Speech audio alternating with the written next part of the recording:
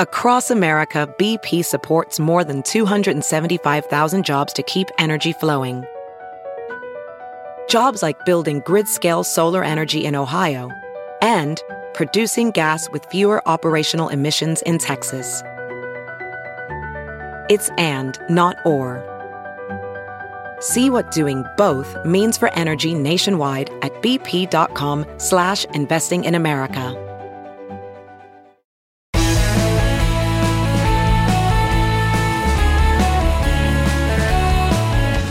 Hello and welcome to the Bill Press Pod Reporters Roundtable. I'm Jason Dick, Editor-in-Chief at CQ Roll Call, sitting in for Bill. Here in Washington, D.C., it's about 8:30 in the morning on August 12th.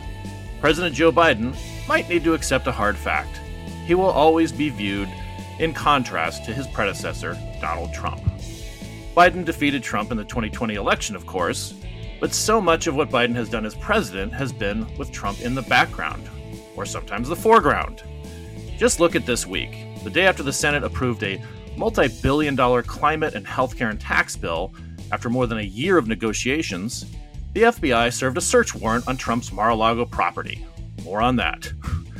Biden then signed two huge bipartisan bills, one that helps the semiconductor industry in the United States, and one that helps veterans who were exposed to toxic burn pits. Trump appears in New York for a deposition and pleads the fifth. Biden's on a roll, but Trump is there always to claim his share of oxygen.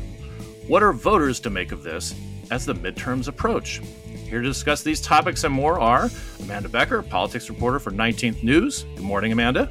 Good morning. Sarah Wire, Justice Department and National Security reporter for the Los Angeles Times. Good morning, Sarah. Morning. And Alex Rorty, White House correspondent for McClatchy Newspapers. Good morning, Alex. Good morning, Jason. A pleasure to be here. Awesome. So let's begin with Biden, because I think it was maybe yesterday, say, when Biden is underwater, his approval ratings are in the toilet, he's destroying Democrats' dreams. The thanks Biden meme is everywhere. The Democrats' legislative hopes are all cratering along with their midterm chances.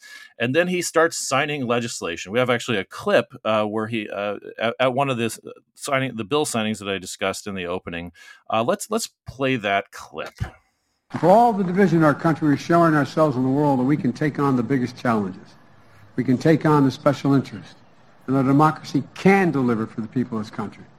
That's why I'm confident that decades from now, people will look back at this week with all we've passed and all we've moved on, that we met the moment at this inflection point in history. So, Alex, I mean, he could have been talking about just testing negative finally for COVID after a couple weeks of isolation. But this could have been any number of bills that he's signed in the last couple of years, but especially this week, where he just seems to have some momentum with the semiconductor stuff and the toxic burn pits. And, eventually later on today, the House is going to approve this big climate and healthcare package and give him this huge set of wins. This has flipped the script on Biden, basically. Yeah, I mean, I think all you need to know is that they've gone from, as you mentioned, the Thanks Biden memes to ironically repurposing the Dark Brendan memes, and that's really all you need to know about how his fortunes have changed. I mean, look, I think Democrats even had almost left his presidency for dead when the summer had started. Whether that's fair or not, it's an open question. This is someone who last year did manage to pass, nearly $2 trillion bill in the American Rescue Plan, did successfully pass bipartisan infrastructure bill, which people in Washington have been talking about for a decade. But the fact is, by the early summer, it looked like the rest of his legislative agenda was kaput. The CHIPS bill, I think people thought was going to pass, but it was still languishing. I think, of course, there have been multiple points along the way that we thought his climate, what is ultimately now his climate bill, and quote unquote Inflation Reduction Act, that wasn't going to happen. That wasn't going to be able to pass because Joe Manchin was too worried about inflation. But they've had this late burst of activity. And I would throw in there, Jason, I mean, don't forget, too, they signed really the most significant gun legislation at the federal level in almost 3 decades, and it is an unusual late burst of activity. for an administration, for usually a party at this time in Washington. People are already switching gears, focusing on the midterm elections, more worried about what's happening on the campaign trail than what's happening on Capitol Hill. But frankly, Democrats and Joe Biden really needed this. His approval rating had sunk below 40% in a lot of polls. And it wasn't just independents and it wasn't just Republicans who were upset about what was happening. It was Democrats, too. His approval rating among Democrats, relatively speaking, for a Democratic president was low. And I think there was a lot of frustration, even within his own party, about the lack of progress. And I think that manifested in some ways and still continues to manifest.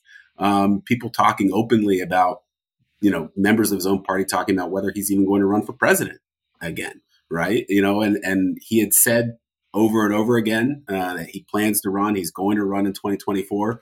Well, I think in this case, actions maybe speak louder than words. And he could have said it and talked about it a couple of months ago, but that he's had so much success lately, I think really bolsters his case and really just kind of gives you a sense of the big picture here that, again, it feels like for the moment anyway, the president has turned around his time in office. Amanda, you've spent quite a bit of time on the road reporting for politics and also visiting your new niece in Ohio.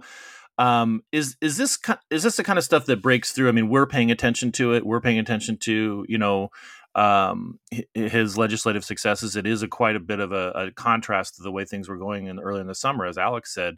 But is this getting through to, say, the people that you're interacting with on the road and in Arizona and Ohio and places like that? I think it really depends, and I know that's not a great answer. This bill, the big climate bill, it didn't start out as that, obviously. This was supposed to be, and they were talking about it overtly for months when it was Build Back Better as Biden's plan to help working women. And it had all of these caregiving provisions. It had help with childcare, subsidizing childcare for most American families. It had, money in there to help prop up the childcare industry because it's in real trouble. So while the people who follow climate news are incredibly excited about this, I'm not sure how much impact the average voter is going to see from this between now and the midterms, especially.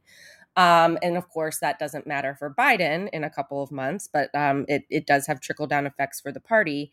So I think it really depends if they start to see positive impacts on their lives on the ground. Now, of course, like gas prices are dropping, but food prices are still really high. So I don't really know what impact this might have with voters in terms of real world effect on the midterms.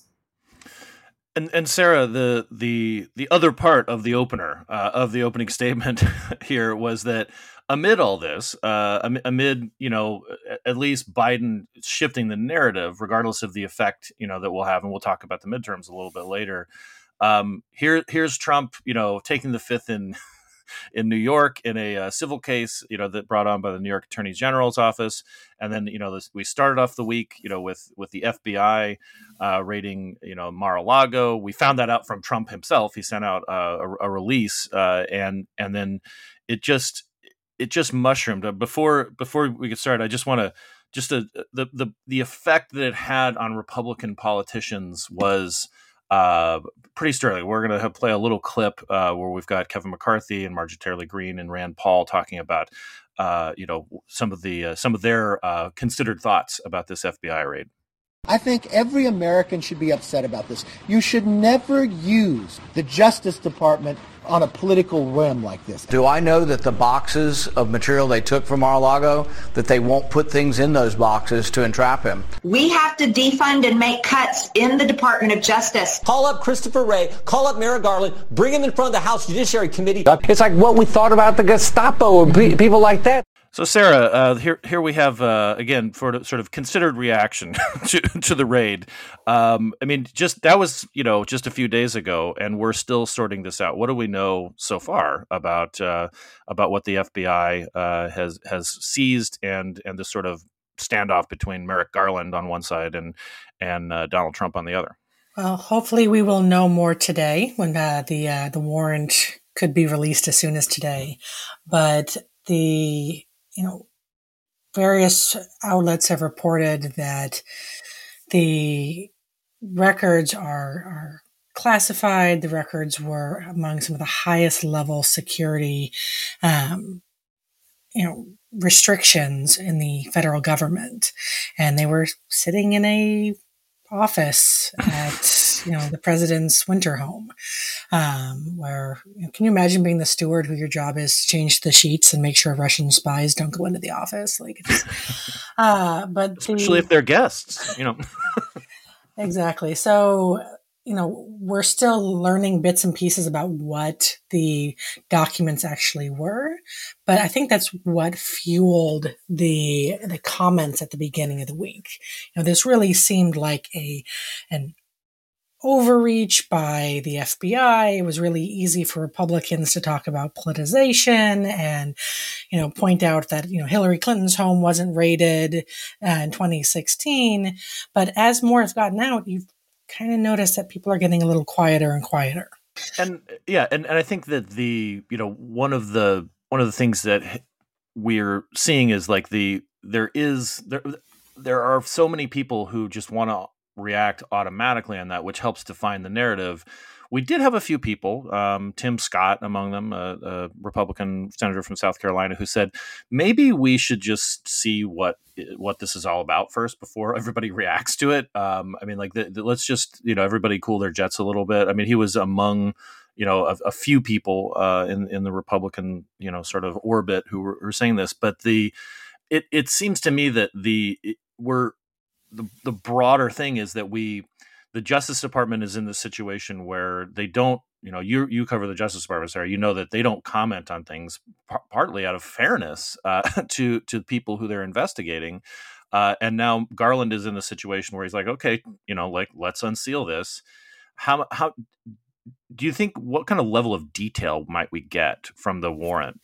So the motion that the government filed to release the warrant it pretty much only says that the names of the agents involved in the search will be redacted. So they're not calling for major redactions, but that doesn't mean they're not going to appear. But it seems like DOJ, they called the bluff here, and that they are intending to release as much as they can. We may see the underlying affidavit, the probable cause that the FBI put forward, an explanation of the judge of why a search warrant was necessary. But we have no guarantees that that's actually going to be there. So we're going to get the who and the why, some of the what. We might find out exactly what criminal charges they are accusing him of, or alluding to that he might be guilty of. But I don't know if we're going to get the full scope of the details. Not going to get the full backstory here. And Alex, it's got to, sort of drive the White House a little nuts. That the idea that Biden signed off on this to attack Trump is sort of undercut by the fact that Biden probably doesn't want the competition for news. I mean, today the House is going to pass this massive climate change and healthcare bill, which has taken more than a year and a half of Joe Manchin's precious time, and at the same time, I almost guarantee we'll get shortly thereafter or before the details of the warrant. So this is like a public relations nightmare from a communications perspective. Yeah, and I think it's one that they've been grappling with since he took office, right? And you alluded to it at the top that it feels like President Trump has been in the background or at times in the foreground during the entirety of the Biden presidency. And the truth is, at this moment, he's in the foreground again, right? And as we talked about, he's at the foreground in a moment where they would really like to be able to sit back and tout the success that the president has had, the legislative successes over the last month, but not just the legislative successes, right? They want to talk about July's inflation numbers, which are actually technically below 0%. They want to talk about the jobs report that was in over 500,000 jobs that beat expectations. They want to be able to tie this all into the legislative successes they've had. They want to be able to talk to Democrats about how, look, you were really disaffected by this presidency, but things are back on track, at least to some degree. We've pulled this back together. They want to reach out to independents. They want to do all of this, of course, with roughly 90 days before the election. But look, that's not what people are going to be talking about, and that's been the case all this week, essentially since I think the press release came in at 7 p.m. Eastern Standard Time from Donald Trump, that his home had been, quote, raided by the FBI. And that has been the subject of conversation. Now, I think you can have like a real debate about how much the conversation sinks in. Is it concentrated on podcasts like this and cable news, and how much does it reach people? But, the president and the White House, they need every sort of bit of bandwidth available, right, to try to reset the narrative about his presidency. And they're just not going to get it this week. Clearly, they're not going to get it. And we are going to talk a little bit more about the midterms and how this is sort of trickling down. And as you stated, Alex, we've got just a little over, a few months left before the midterms. We've got a lot of primaries to sift through. But we're going to take a short break here on the Bill Press Pod Reporters Roundtable. I'm Jason Dick, sitting in for Bill, along with Amanda Becker, Alex Rorty, and Sarah Wire. And today's podcast is brought to you by the Ironworkers Union of North America. Under the leadership of President Eric Dean, the ironworkers say the sky's the limit, and boy, do they mean it. You look at most of America's iconic structures, the Golden Gate Bridge, the Sears Tower, the Arch in St. Louis, the New World Trade Center, all built by iron workers. Check out their website, ironworkers.org, to find out more about their great work. We salute the ironworkers of America and thank them for their support of the Bill Press Pod. Have you heard you can listen to your favorite news podcasts ad-free? Good news. With Amazon Music, you have access to the largest catalog of ad-free top podcasts included with your Prime membership. To start listening, download the Amazon Music app for free or go to amazon.com/ad-free news podcasts. That's amazon.com/ad-free news podcasts to catch up on the latest episodes without the ads. Hey, it's Kaylee Cuoco for Priceline. Ready to go to your happy place for a happy price? Well, why didn't you say so? Just download the Priceline app right now and save up to 60% on hotels. So whether it's Cousin Kevin's Kazoo Concert in Kansas City, go Kevin, or Becky's Bachelorette Bash in Bermuda, you never have to miss a trip ever again. So download the Priceline app today. Your savings are waiting. Go to your happy place for a happy price. Go to your happy price, Priceline. As you write your life story, you're far from finished. Are you looking to close the book on your job? Maybe turn a page in your career? Be continued at the Georgetown University School of Continuing Studies. Our professional master's degrees and certificates are designed to meet you where you are and take you where you want to go. At Georgetown SCS, the learning never stops, and neither do you. Write your next chapter. Be continued at scs.georgetown.edu/podcast. We are back on the Bill Press Pod Reporters Roundtable. I'm Jason Dick, editor-in-chief at CQ Roll Call, sitting in for Bill, along with Amanda Becker, politics reporter for 19th News, Sarah Wire, Justice Department and National Security reporter for the Los Angeles Times, and Alex Rorty, White House correspondent for McClatchy newspapers. Amanda, you're, again, as we stated a little earlier, you have been spending a lot of time on the road reporting on races from Arizona to, throughout the country, and particularly focused, with the 19th mission is to discuss, women in politics and policy and so forth. But what you're seeing, just got a it's coverage on steroids after the Supreme Court's decision that struck down Roe versus Wade. I mean, that put in a level of uncertainty to politics, which is sort of unprecedented. We usually don't take away rights with court decisions. That's never. That's sort of a new one in modern history. That's a new one, and I was struck by the fact that a lot of political handicappers we're like, well, I mean, abortion really doesn't motivate people. It doesn't motivate voters. This is going to be a very typical midterm, like the president's party always loses seats, da da da da. And then Kansas happened. Let's talk about Kansas a little bit, and what your sort of observations are from the election. It was just a little over a week and a half ago in Kansas, where abortion. There was this crazy situation where in the primary you can amend the Constitution in Kansas. Kansas Constitution does not allow you to take away abortion rights or nullify them. But what happened there in shiny blue liberal Kansas? Yeah, I'm not sure I agree with that description of Kansas, but they essentially defeated an effort to change the Constitution to allow you to take away abortion rights. So, and it wasn't close either. No, it wasn't close at all, and it didn't actually surprise me. Despite all of the conventional wisdom we've been hearing from a lot of pollsters and other people that people don't vote based on abortion.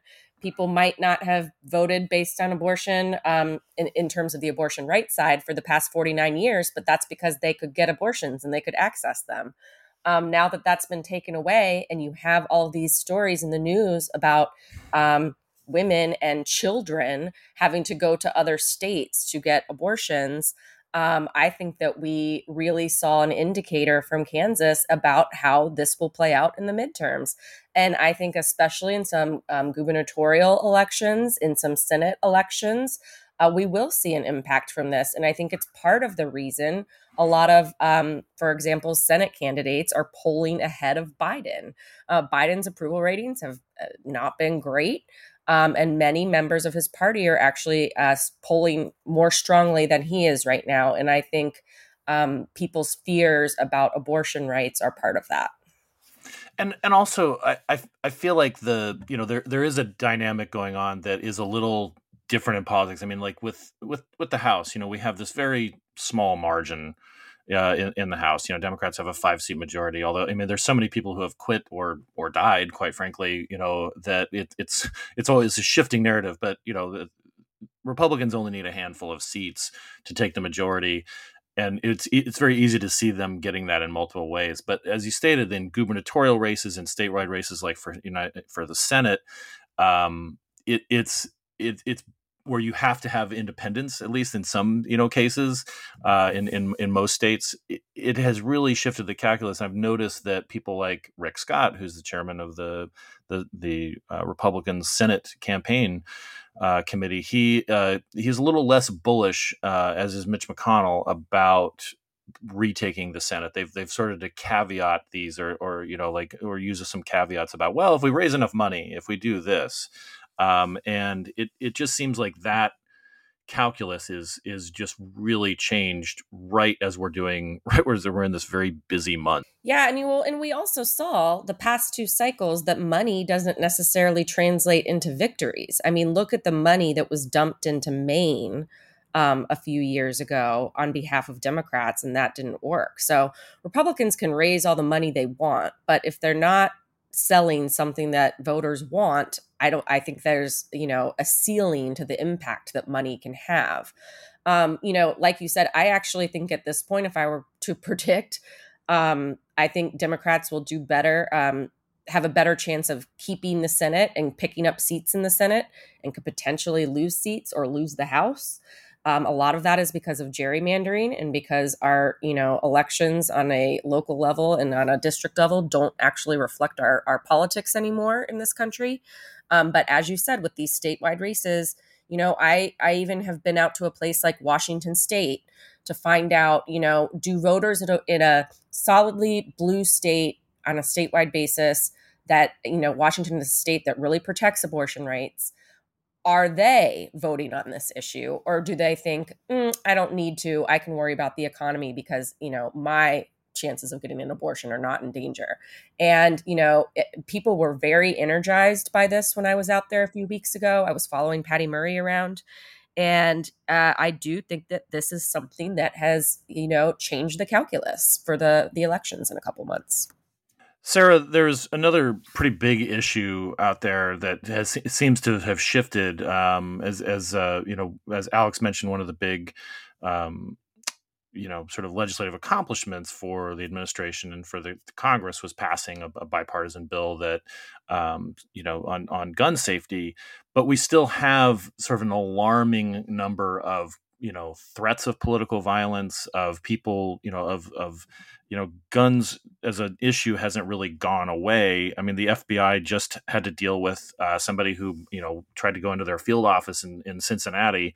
And, because of this, because of saying that he was aggrieved because of the raid, apparently. I mean, is this an issue you think that is also impacting, people as they think about who they're going to vote for? I mean, the number of threats against elected officials has skyrocketed in recent years. And we saw that even before January 6th, that the number was just going up exponentially. And it's going down even at the local levels. You've got, county workers, poll workers being threatened for doing their jobs. People who the average person has probably never even heard of is suddenly being threatened for doing the routine job. I'm sure it's a factor. Some of these groups have always existed and have always made threats, but they're a lot more vocal. And I think the average person's much more aware that they exist.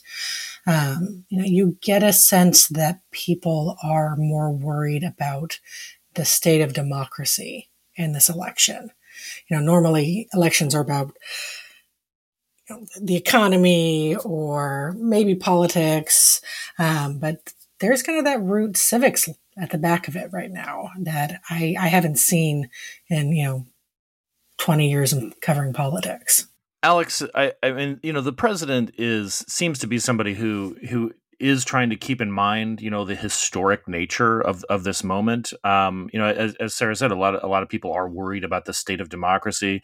There was a story out of the Washington Post this week, about Biden's frequent meetings with historians like, John Meacham and so forth, where they're warning him like we're at a perilous state. I mean, but we're really not going to see probably any kind of movement on that. I mean, they tried to, they've tried to do voting rights, legislation throughout this Congress, and it's gotten kind of nowhere because it always stalls in the Senate. Is that something that the White House is going to try to push, or do they hope that the accomplishments that they have and issues like abortion and gun control might help sort of save their bacon or save the Democrats' bacon? I mean, or is this something that they feel like they have to also address? Jason, that's a good question. I think you saw the president, at the very beginning of this year, really try to refocus on voting rights amid, sort of his legislative agenda more broadly being stalled. And they said, okay, let's go to the mat for voting rights. And of course, failed in Congress. And I feel like you have seen the president and the White House talk very, very, very little about that ever since. I think, we can infer maybe some of the reasoning is obvious in that they don't want to talk about something that they weren't able to get across the finish line. Something that really, I think when we talk about why Democrats were disappointed in the Biden administration, I think for a chunk of the party, a big part of that conversation was about voting rights and the perception early in his administration that he wasn't focusing enough on it, and then the failure to ultimately pass it. Although I think he did win some credit for at least going to the mat for it in Congress, even if it didn't pass. Do they rework that talking point in here over the next 90 or so days ahead of the midterm election? I don't know. They seem pretty content to talk a lot about the Dobbs decision and abortion rights. I think they're going to try to tout whatever economic progress they can find, particularly when it comes to jobs. Could you see a message? Could you see Joe Biden, in October going around saying, I need so-and-so in the House or I need so-and-so in the Senate because we need to finally protect voting rights in this country? Sure. But do I think it's going to be a main pillar of their argument? I don't think we see a lot of evidence for that just yet. Well, I feel like the I didn't want to end so much on doom and gloom on it, but I do feel like we're still in sort of a holding pattern because we just don't know, Amanda, that like on one hand you see things are there is some kind of some progress and people are actually working together. I mean, I was struck by the fact that at the White House signing ceremony, like the person directly behind Joe Biden was Todd Young, a Republican from Indiana. And so I mean, and again, I know that they stage these things for maximum effect sometime, but Young didn't resist, right? But it is to go. but again, is this what are you looking at? As sort of we start to go into the home stretch of like the midterms, like you're about to start a fellowship, but I know you're not going to be able to resist tuning into the news. What are you looking at as you go into the midterms? Oh, well, I do plan on taking a short news break just to see like what it does to my brain because I've never been able to do that. I mean, I really am focused on the abortion rights issue right now in terms of the midterms, both personally and professionally, and seeing how that plays out and how it plays out in various states and at various levels on the ballot. I know that's probably not everyone's focus. I do think the economy and inflation are still something to watch. I mean, I noticed the other day Chipotle has raised their prices. So,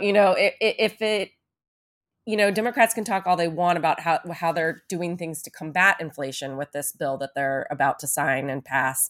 But until people start to see it and feel it, that feels really empty. And I think there's been a disconnect between this administration on the economy and voters because the administration has been talking about how great it is and the jobs numbers are great, but people aren't necessarily feeling like that. And at the end of the day, it's how people feel about their own life, about their family, about where things are headed that really matters to them. And that's what they're going to be voting on when they show up. So the two things I would be looking at are abortion rights and economy/inflation.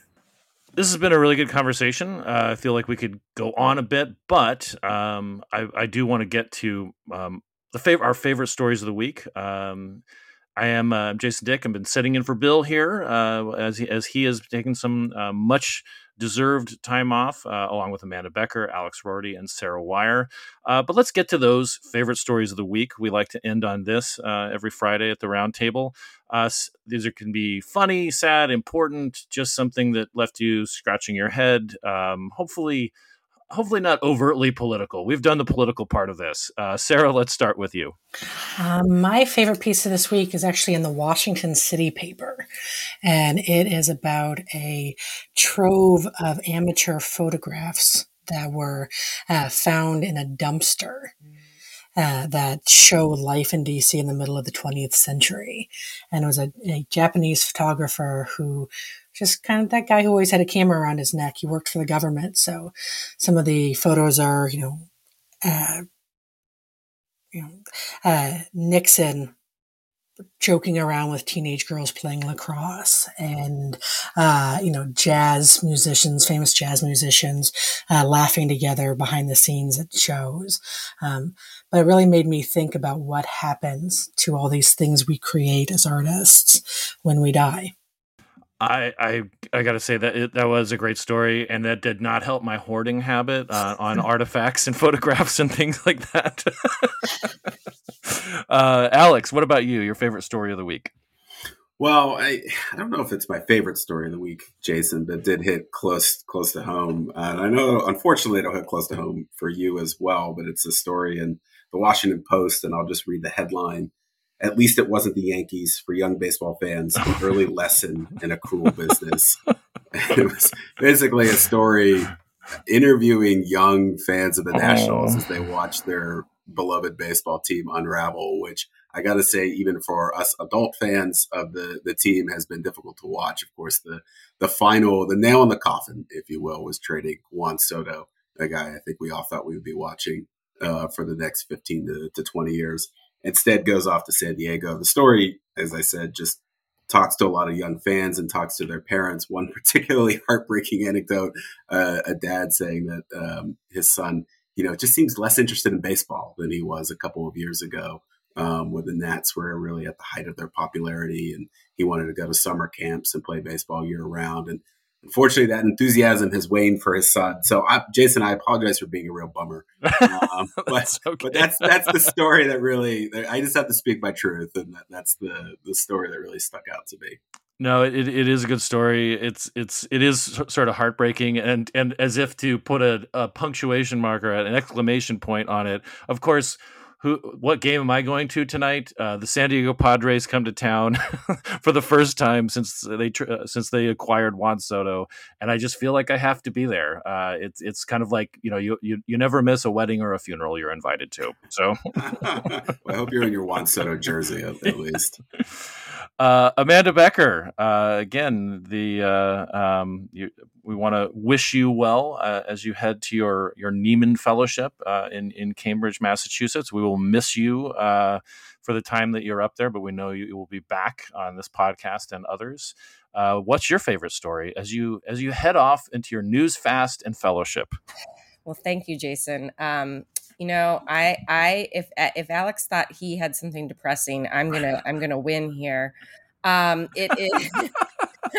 Leave it to me. One time on this podcast, I used a Real Housewives story, but every other time I'm unfortunately a huge downer. It was a story in The Atlantic 4 or 5 days ago. The title is The Secret History of the U.S. Government's Family Separation Policy, an investigation by Caitlin Dickerson. This is really just an excellent look back. Has a lot of new details in it that I hadn't known, that I hadn't seen reported before.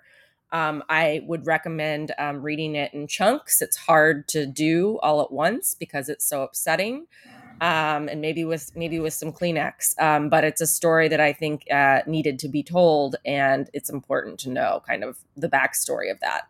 Yeah, it's pretty devastating.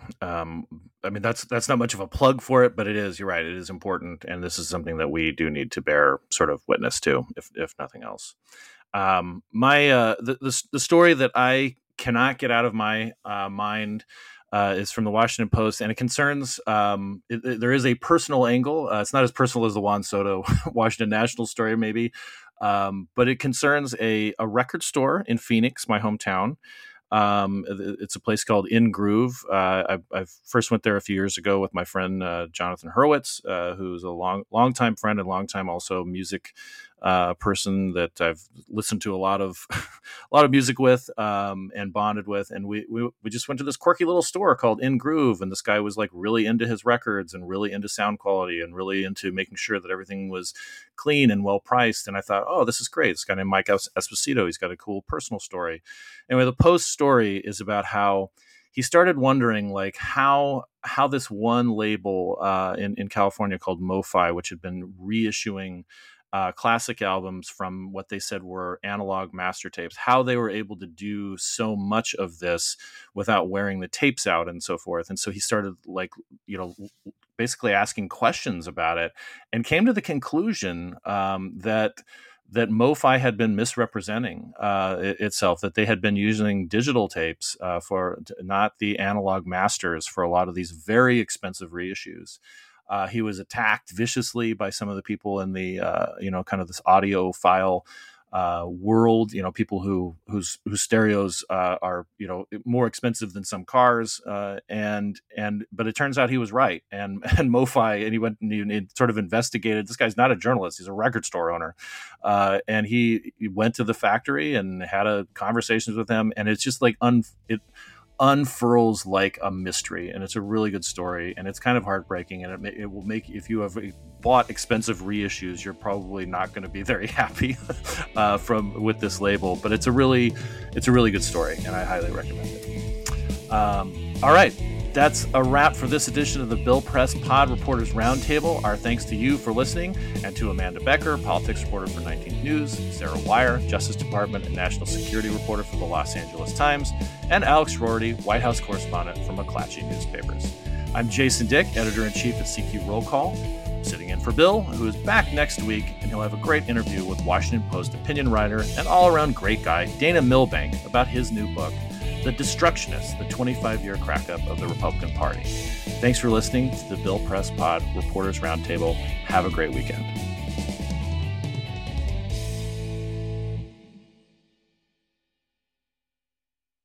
Look around. You can find cars like these on AutoTrader, like that car right in your tail. Or if you're tailgating right now, all those cars doubling as kitchens and living rooms are on AutoTrader too. Are you working out and listening to this ad at the same time? Well, multitasking pro, cars like the ones in the gym parking lot are for sale on AutoTrader. New cars, used cars, electric cars, maybe even flying cars. Okay, no flying cars, but as soon as they get invented, they'll be on AutoTrader. Just you wait. AutoTrader.